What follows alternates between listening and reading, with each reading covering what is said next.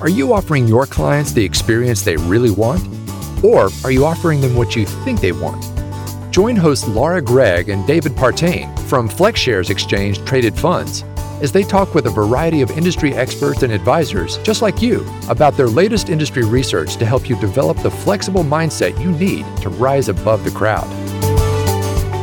Hello, and welcome to the Flexible Advisor Podcast. It's Laura Gregg, and I'm here with my fabulous co-host, David Partain. Hello, David. Fabulous co-host. Well, Fabulous. Thank you, Laura. I appreciate Phenomenal. that. Doing well. It's 72 here in Chicago, so I'll take it in August. You know, David, we have focused a lot of these podcast episodes on creating an exceptional client experience, which I know is a hot button for both you and me. And our behavioral research on how to grow wallet share with existing clients goes deeply into the importance of the client's experience and also understanding their persona so that an advisor can engage with their clients in a way that aligns more closely to their emotional profile. So if you'll allow me, I want to start today's conversation with a little quiz for you. Let's see how you can do. Well, that depends, though. My wife may have some say about my emotional profile, but go ahead. All right, David, can you name the percentage of clients who said the most important quality in choosing an advisor is an advisor's interpersonal skills? Well, since I grew up in the age of Michael Douglas and Wall Street and where performance was king, I would say that it would have been quite low back when I started. So I'm going to say, 40%? 82%. Get out of here. All right, you got a chance to redeem yourself. We know that investors who work with an advisor tend to realize a benefit in performance. The alpha of working with an advisor has, in the industry, been estimated to be somewhere around 3%. How much of that 3% do you think is derived from an advisor's behavioral coaching of their clients? You know, can I phone a friend? Somebody, I don't know, like well, we have somebody like Brendan Frazier, maybe? Yes, let's do this. Brendan, can you give us that stat? I'd be in big trouble if I couldn't. That'd be bad news. Yeah.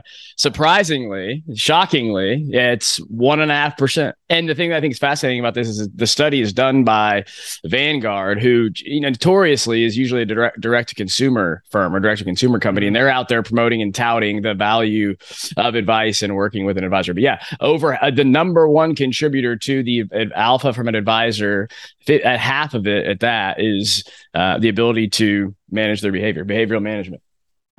So as Brendan knows, I went out to his website and I found these stats and pulled them. So thank you very much. And Brendan Frazier is the founder of Wired Planning. He is also the host of the Human Side of Money podcast. And Brendan was recently named one of Investopedia's top 100 financial advisors.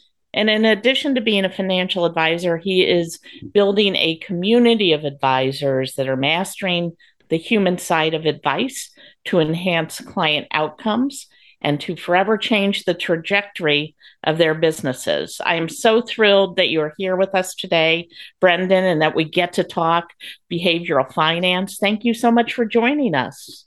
Yeah, thanks so much for having me. I'm honored to be on here from the first conversation that we had, Laura. I've been looking forward to it, and I just really appreciate the work that you guys do. Think you do great work. The wallet share study that was put out recently, as soon as I saw it, I got a Google alert about it and emailed you right away. And just I think that's fantastic work, that you're doing the hard work to find the answers that advisors want to know, and then pretty much saying, hey, here it is, here are the answers, here are the insights. So I just think it's a fascinating study and one that's probably long overdue, and thought you guys did a fantastic job with it. Well, thank you very much. Yeah, thank you, Brendan. I echo Laura's excitement. However, I have to tell you, based on all you have going on, we know you don't like to sleep. So I will kick off this podcast with asking a little bit about your background, how you got to be an advisor, and then tell us a little bit about Wired Planning, what it is, and how are advisors utilizing it. Yeah, I appreciate you asking that. So I will throw this in there real quick, but because you mentioned that point about sleep, and I used to be a believer in the whole like I'll sleep when I die mentality. Then I started looking into sleep a little bit more, and you realize that if you like when you really look into it, sleep is a superpower. So I've now shifted my way of thinking, and if I'm not getting 7 to 8 hours of sleep a night, I don't feel like I'm doing well. I don't do it every night, right? We've got two little ones at home, so it's not always possible, but I'm in the camp of sleep being a superpower. So quick side note there. But yeah, so I started my career in financial services as a consultant to financial advisors, got to talk to advisors around the country, over 1,000 advisors. The cool part is you get to learn how they work, see how they run their businesses, see the best of the best, see the worst of the worst. Yes, the worst of the worst, and unfortunately does exist. It is out there, but you get to see it all. And so that was a good, I think, foray for me to get into the industry. But I was traveling a lot, ultimately decided I was sitting in my hotel room in Kentucky one night and thought, you know what? When my son is 6 years old, I don't want to be sitting in a hotel room when he calls me and says, "Hey, Dad, guess what happened to my baseball game tonight?" And I'm having to hear it all through him. I was tired of traveling a lot, decided that I wanted to make a shift and get into the advisor side of the business. And so that happened in 2018. So it's been about 4 years now of getting to be like in the business, working with clients, doing planning, and all that great stuff that everybody knows about. Now, what was interesting was what happened in that time that I spent, or this is interesting to me anyways, but what happened in the time that I spent with advisors was that I kept hearing this theme over and over again. And it was always one of two things. It was either, Brendan, sometimes I feel like more of a therapist than a financial advisor. Or, Brendan, sometimes I feel like I'd be better off if I had a degree in psychology than a degree in finance or economics, or if I had taken the CFP. It just feels like the majority of the time that's my role isn't numbers based. It's more dealing with the people side of things. And so everybody that's in this business, or if you've been in this business for 40 days or 40 years, you work with people and your money, you realize that you felt that dynamic, that dynamic. And so I would just ask the next natural question after that and want to know, okay, I hear you. I hear a lot of people say that. So I'm just kind of curious if that's such a big portion or piece of what you do, what do you do about it?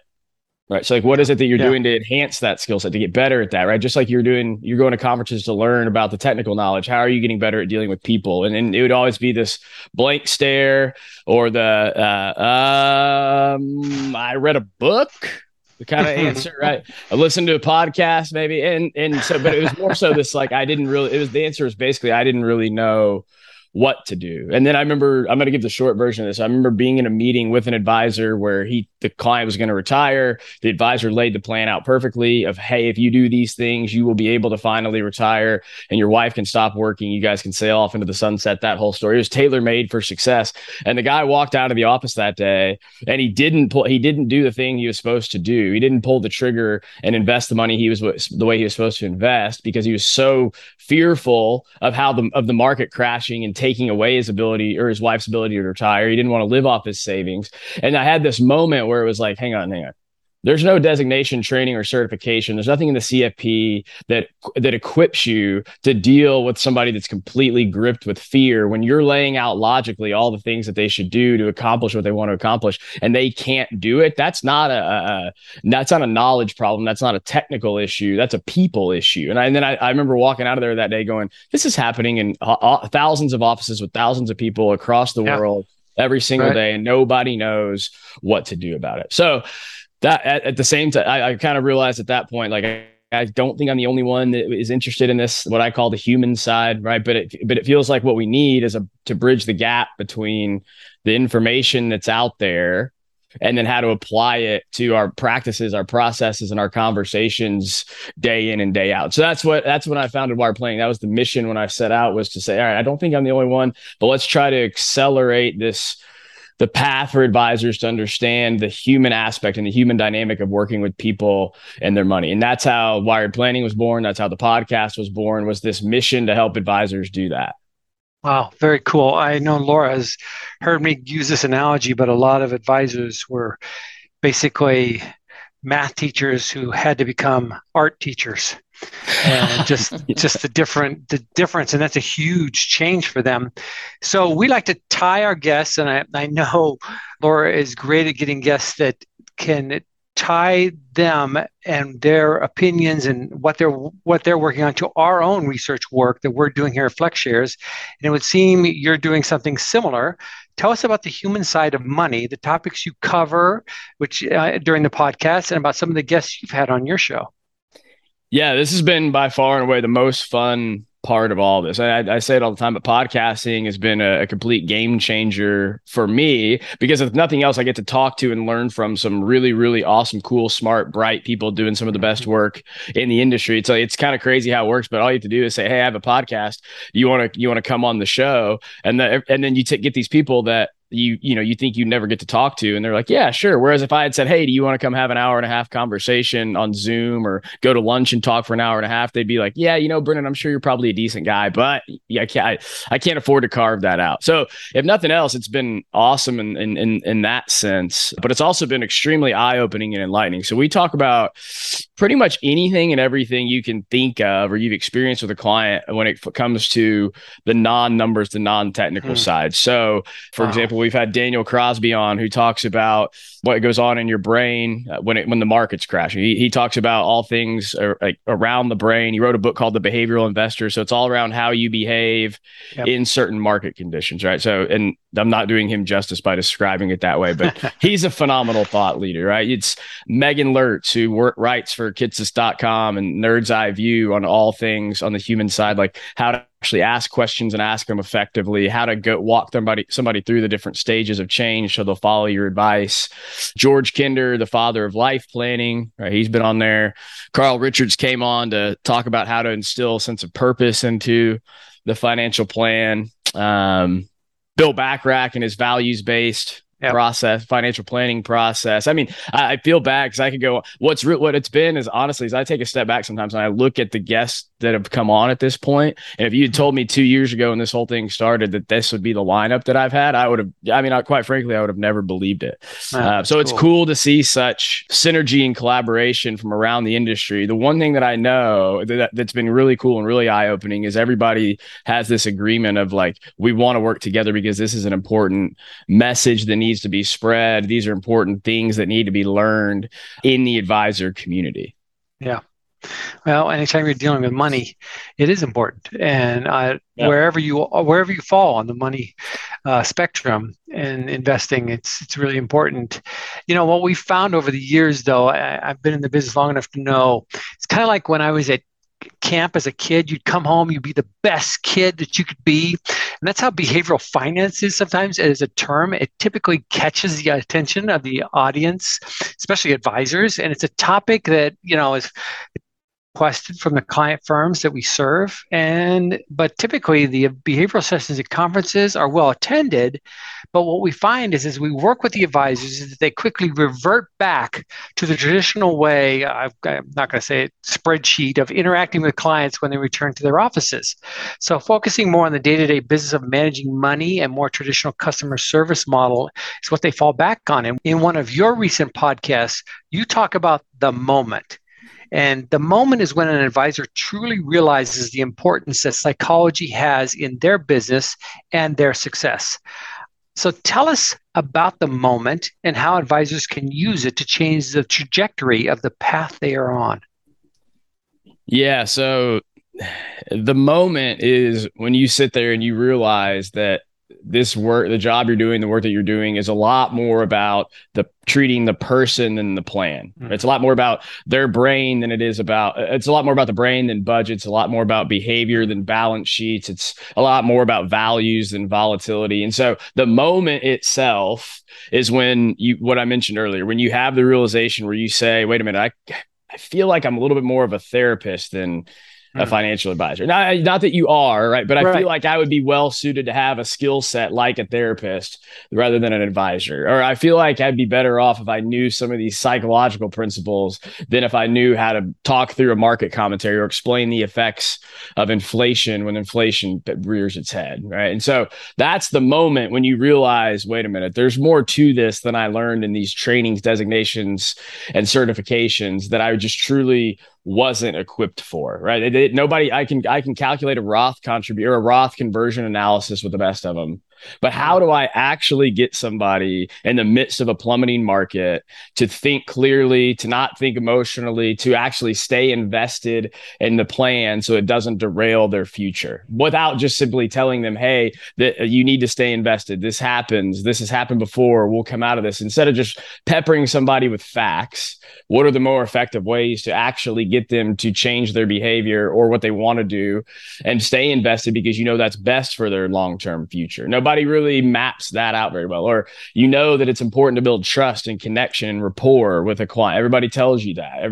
No matter what stage you're at, you know the importance of that. But does anybody ever break down like the components of how to actually create trust and deliver and build connection and rapport quickly and instantly with somebody that's basically a stranger before they walk in the door? So like what I always like to say is it's the moment when you realize that this job's not just about constructing plans and portfolios. It's about deconstructing thoughts, feelings, values, and emotions around money. It's the moment when you realize that your client's financial success has more to do with what goes on in their mind than any amount of knowledge you can possibly store up in yours. Or it's the moment when you realize that, hang on, all the work that I'm doing to help somebody accumulate more money, it's not just about accumulating wealth. It's about how do I align my wealth with what's truly most important in my life, or how do I help a client do that? And so it's this moment of, this is different than I expected, and I'm not adequately equipped and trained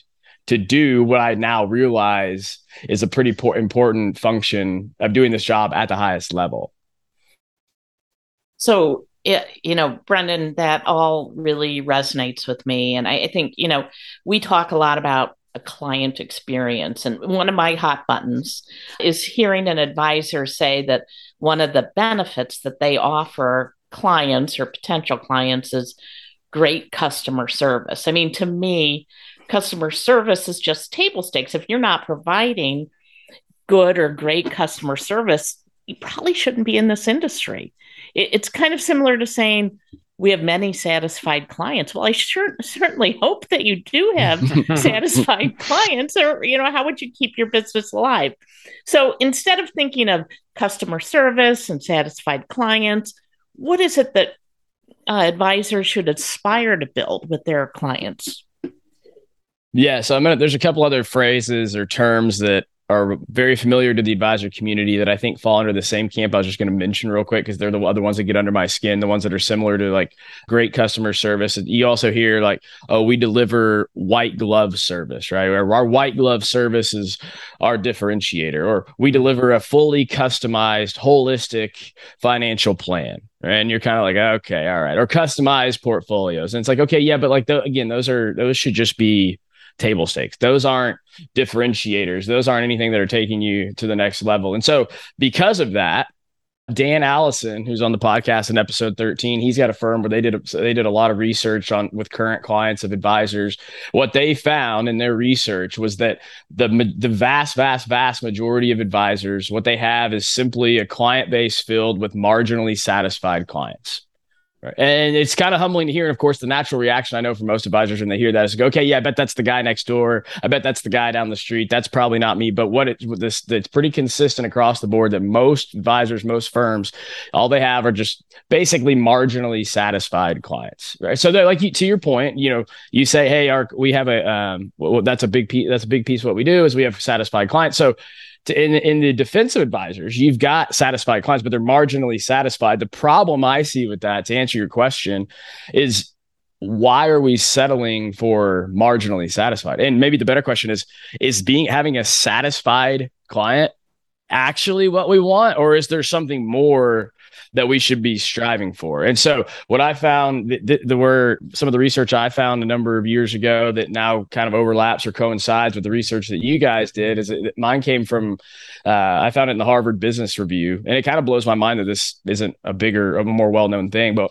what they found is that there's a massive difference between a highly satisfied client and this goes across all industries, not just financial services, by the way, but there's a big difference between highly satisfied clients and then emotionally connected clients. So not just highly satisfied, not just satisfied, but emotionally connected clients. And what they found is that emotionally connected clients are clients that are the ones that are willing to pay more. They don't balk at fees. They see the value. They're willing to pay whatever it takes. They refer more because they feel emotionally connected.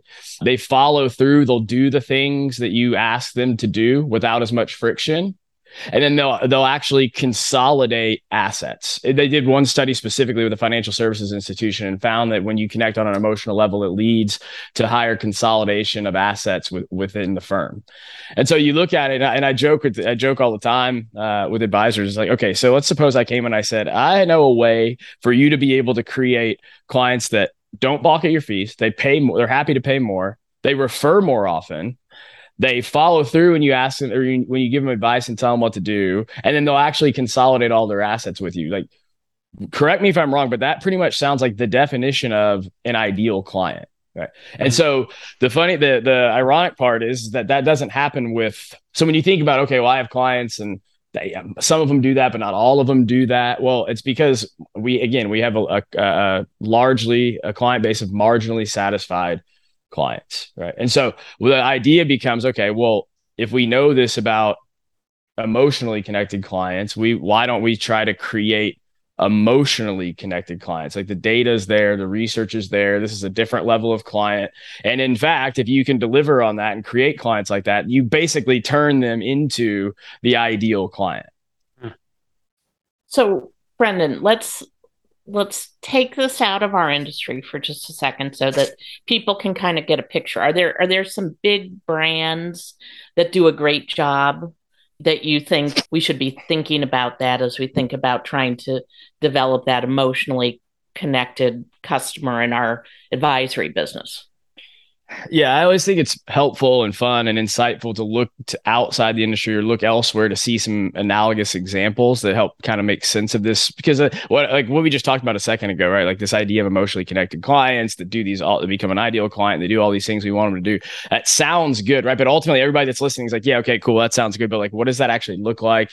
How can that actually be brought to life? So the example that they use in the Harvard Business Review study is they look at a national fashion retailer. And so what they look at, and they say one of the things they looked at was to try to figure out what are the emotional connectors, what are the emotional drivers of their consumers. So in other words, like, do people come in to buy clothes? Is what they want the ability to buy clothes that fit well, that make them look good?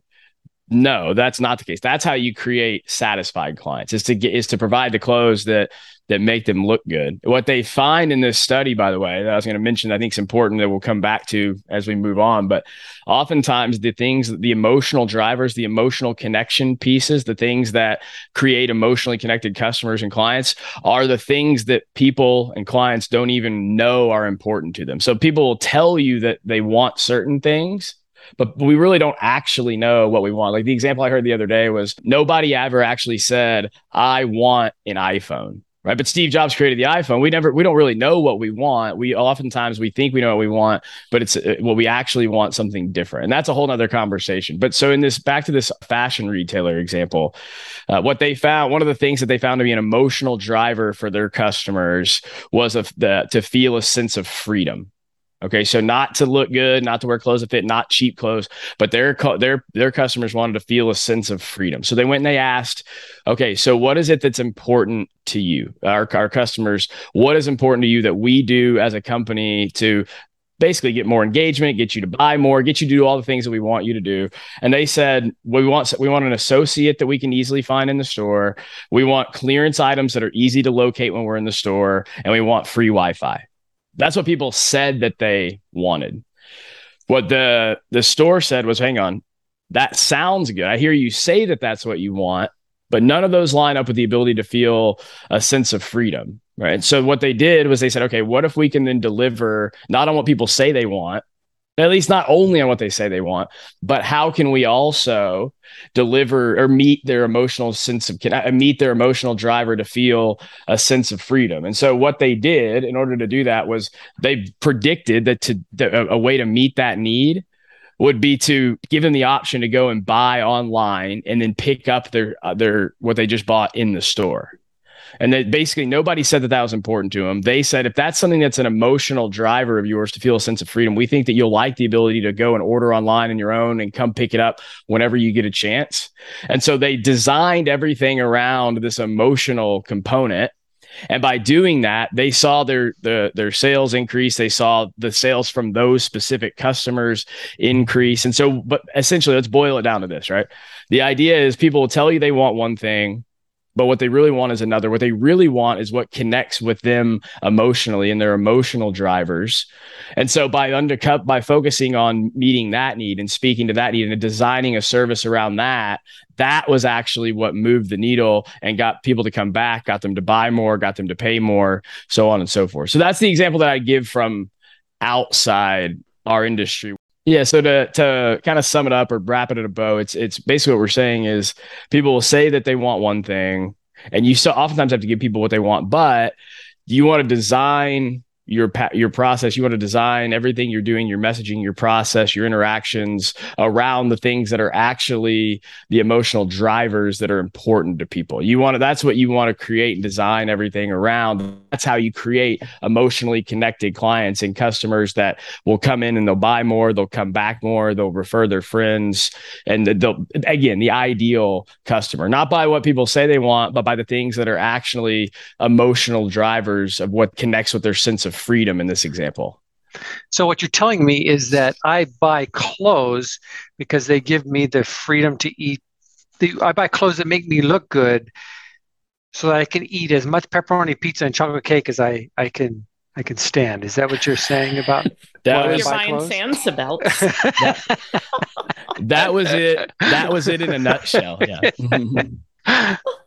Here's another. Okay, so here's a quick and easy example that I like. It's actually right along the same lines, like with fast food delivery companies, with fast food, like I say, a burger joint. Nobody actually goes to the burger joint. Well, sorry, I shouldn't say nobody does. You have people that go just to fulfill their hunger, right? Or maybe we shouldn't use fast food, but we should say pick a sure. What the heck? Use fast food. But think about there's certain places out there, there's certain restaurants out there that they don't just deliver. They don't just solve for a hunger problem. They don't just say, hey, here's something that you can eat that solves your hunger. Yep. That's how you create satisfied customers. You give them, you say, hey, here's something to eat. Now you're not hungry. But if your sense of purpose, if your emotional driver is that you want to feel revived and refreshed because you have 2 little kids at home and what you don't want to do is eat a McDonald's cheeseburger that's going to put you to sleep afterwards, but you need something quick, easy, convenient that revives and refreshes you. And that's what that company delivers and how they market what they deliver. Mm-hmm. So, Brendan, let's translate this now to our industry. Yeah. How do I'm thinking of a lot of big brands outside of the industry that do it really well, but what does that look like for an advisory firm? And how do they create that emotional connection? Yeah. So that's ultimately what everybody's thinking, right? Is okay, so how do I go about coming up with a way to do that consistently in financial services with my clients? So it's great, but in this business, advisors have a distinct advantage over all these other companies that we're using as examples, because this national fashion retailer, we'll say fast food restaurant, but the food restaurant, they don't have the ability. They're trying to market to the masses. They need to go out and find what's important to their customers. And they don't just have 100 or 200 customers. They have thousands or hundreds of thousands or millions of people that they're trying to learn this from. The distinct advantage that advisors have in this regard. And the challenge that those companies face is how do we truly identify what these emotional drivers are? The advantage that advisors have is that you get to have one-on-one conversations with your clients where you get the ability to sit down and talk with them and ask them and questions and guide them through a conversation where they'll tell you, if you do it right, where they'll tell you what their emotional drivers are. They'll tell you what those things are. And so for clients, what that looks like is not talking about their goals and what it is that they want to accomplish, right? Not talking about what keeps them up at night, not necessarily talking about how great your process and services are, not talking about your customer service and how great your white glove customer service model, right? But it's about uncovering their why behind what it is that they wanted, by uncovering their purpose, by uncovering their values. That's the real driver of emotional connection. So if you're trying to facilitate that with clients, the idea is you want to have a process, a framework to where you're engaging in conversations to draw out what's truly most important in their lives. So, for example, it's not about coming into a meeting with somebody and asking them what they want to do, what they want to accomplish with their money, and what their goals are. That's not bad. That's how you create highly satisfied clients, is by saying, hey, what's your goal? Perfect. Here's a retirement projection. Here's what you need to save and invest in order to make that happen. You'll create a lot of satisfied clients that way. But you create emotionally connected clients when you don't settle for the goal of retirement, but you dive into the purpose and the value and the meaning behind that, where you find out that they don't just want to retire. What they really want to do is they want to go to Disney World twice a year, stay at the Swan and Dolphin Hotel. They want to go to all the parks. And when the parks are over, they're going to come back home and have game night with their kids and grandkids. 3 of the nights, they're going to go out and eat at their favorite restaurants. And the other nights, each family member is going to make their favorite dish and share it with the rest of the family. Right. So it's not about retirement. It's not even just about spending time with family. It is, but it's about going from retirement to finding the deeper purpose behind it and what that actually looks like in a client's life. Or it's not about, hey, when do you want to retire? Great. Here's the projection, the investments, and what you need to save. It's about finding out, like, hey, when you retire, what you actually want to do is you want to spend 3 months taking cooking classes in Italy, because you want to come back and host your family and your neighbors at your house, where you can then cook for them and provide them a place where they want to come and interact and be a part of the community, or be a part of or interact with other family members, right? It's about going beyond what somebody wants to accomplish, the goals that they have, and diving deeper into the why and the purpose behind it. And when you can engage, and that's what gets somebody engaged on an emotional level. That's how you go in and create an emotional connection, is by getting them to not talk about the fact that they want to fund their college education, their child's college education, but how important it is for them to be able to protect and provide for their family, for their kids, because that's something that their parents didn't do for them. Yeah, so looking at our recent research on wallet share, we talk about actions that advisors can take or not take to build that trust that you're talking about, and ultimately grow wallet share with these emotionally connected clients. And I'm wondering, tying this up to specific actions that you take to help create those emotionally connected clients. Yeah. So for me and the advisors that are part of the community that we work with and talk with and coach a little bit, we go over a pretty systematic process of, hey, first of all, you've got to get really good at asking questions and asking really good questions and asking questions where people will actually open up and tell you the things that are most important to you in their life. When they walked in, they were probably just a stranger, right? So how do you build instant trust and connection? And one of the keys to doing that is not just asking great questions, but it's focusing on listening. They say that the number one predictor of client satisfaction in the first meeting is the amount of airtime that they get. Right. And so by fostering an environment like that, you're getting somebody to the point where they're willing to open up and talk with you, and they're going to be more emotionally engaged to tell you things. And then from there, you've got to have a pretty set framework. This is the number one thing I hear from advisors, is they want to go beyond goals. They want to talk about more than just goals and about what's important to their clients, but they don't really know how to do it. They don't have a framework to do it. And so it's a matter of sitting down and mapping out, okay, what are the questions that I'm going to ask, or what is the exercise I'm going to use to create the space where you have somebody come in and identify what's truly important in their lives. And because we'll call it's something that most people just never do, right? Most people never sit down and map out and talk about the things that are truly important in their lives. And if you do it right, it can be a truly transformational experience where you should have people walking out saying, that's the best conversation that I've ever had around money. And there's no one perfect right way to do it. It just takes a little bit of work in mapping out exactly. It takes a little bit of work in mapping out exactly how to engage clients in that way. First of all, that's a skill. But second of all, what are the questions you want to ask, or the exercise you want to use to facilitate that conversation. Yeah. Well, this time has flown by, but again, it has been such a delight to have you on the show. And I know I've learned a lot, but we always like to leave our listeners with a couple of actionable insights that they can utilize to really grow their business. Give us a couple real good takeaways to leave our listeners.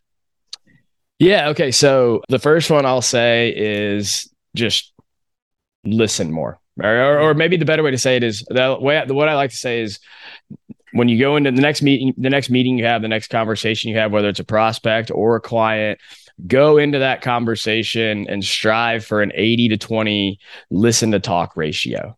So try to listen 80% of the time, talk 20% of the time.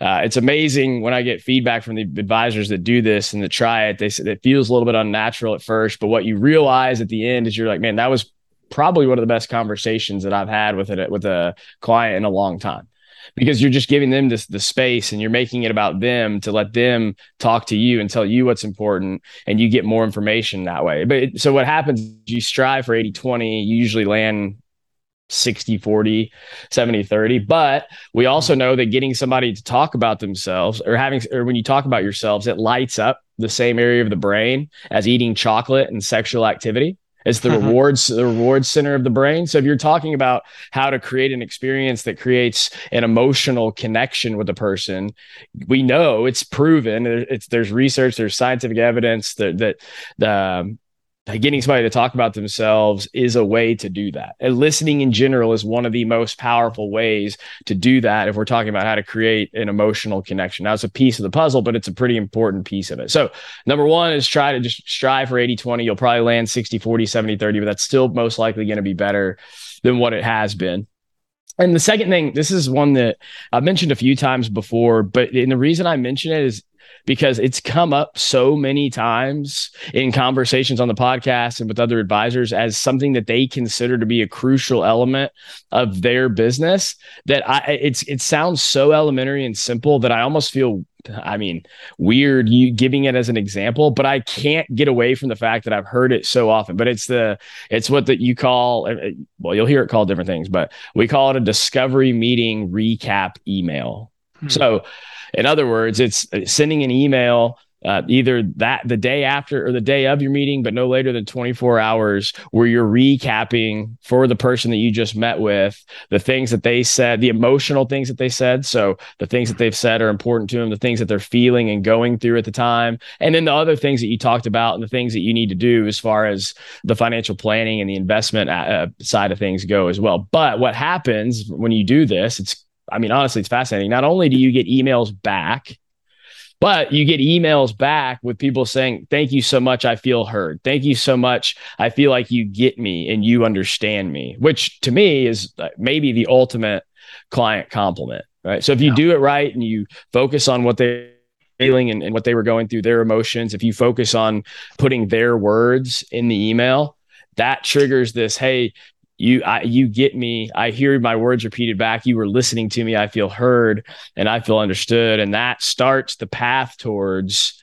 an emotionally connected client, an emotionally engaged client. So again, I know some people already do it. It's nothing like crazy, novel, and groundbreaking, but I've tried not to mention it before, but then I go and have a conversation with somebody else that swears by it. And so I've basically just given up trying to fight it and say, hey, if you do it already, great. You can probably do it better. If you don't, it's something that you should start doing pretty much tomorrow. Well, Brendan, once again, thank you. And I can't wait to have you on again in the future. Appreciate it so much. Yeah. Well, thank you guys for having me again. Wallet Share Study, if anybody hasn't read it, you got to go look at it. Thought that was great. And I've been looking forward to this. So thanks for having me. I appreciate it.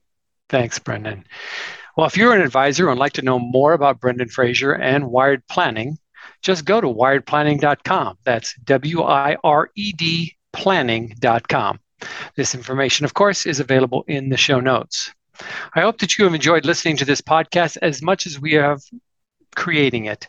For myself and Laura Gregg, we want to thank you, our listeners, for joining us on today's episode of The Flexible Advisor. Thank you for listening to the Flexible Advisor Podcast. Click the subscribe button below to be notified when new episodes become available. The information covered and posted represents the views and opinions of the guest and does not necessarily represent the views or opinions of FlexShares Exchange Traded Funds or Northern Trust. All investments involve risk, including possible loss of principal. Before investing, carefully consider the FlexShares investment objectives, risks, charges, and expenses. This and other information is in the prospectus and a summary prospectus, copies of which may be obtained by visiting www.flexshares.com. Read the prospectus carefully before you invest. Foreside Fund Services, LLC distributor. The content has been made available for informational and educational purposes only. The content is not intended to be a substitute for professional investing advice. Always seek the advice of your financial advisor or other qualified financial service provider with any questions you may have regarding your investment planning. Although we attempt to keep the information complete and current, we do not warrant that the content herein is accurate, complete, or current. We make no commitment to update the content herein. It is your responsibility to verify any information before relying on it. The content of this podcast may include technical inaccuracies.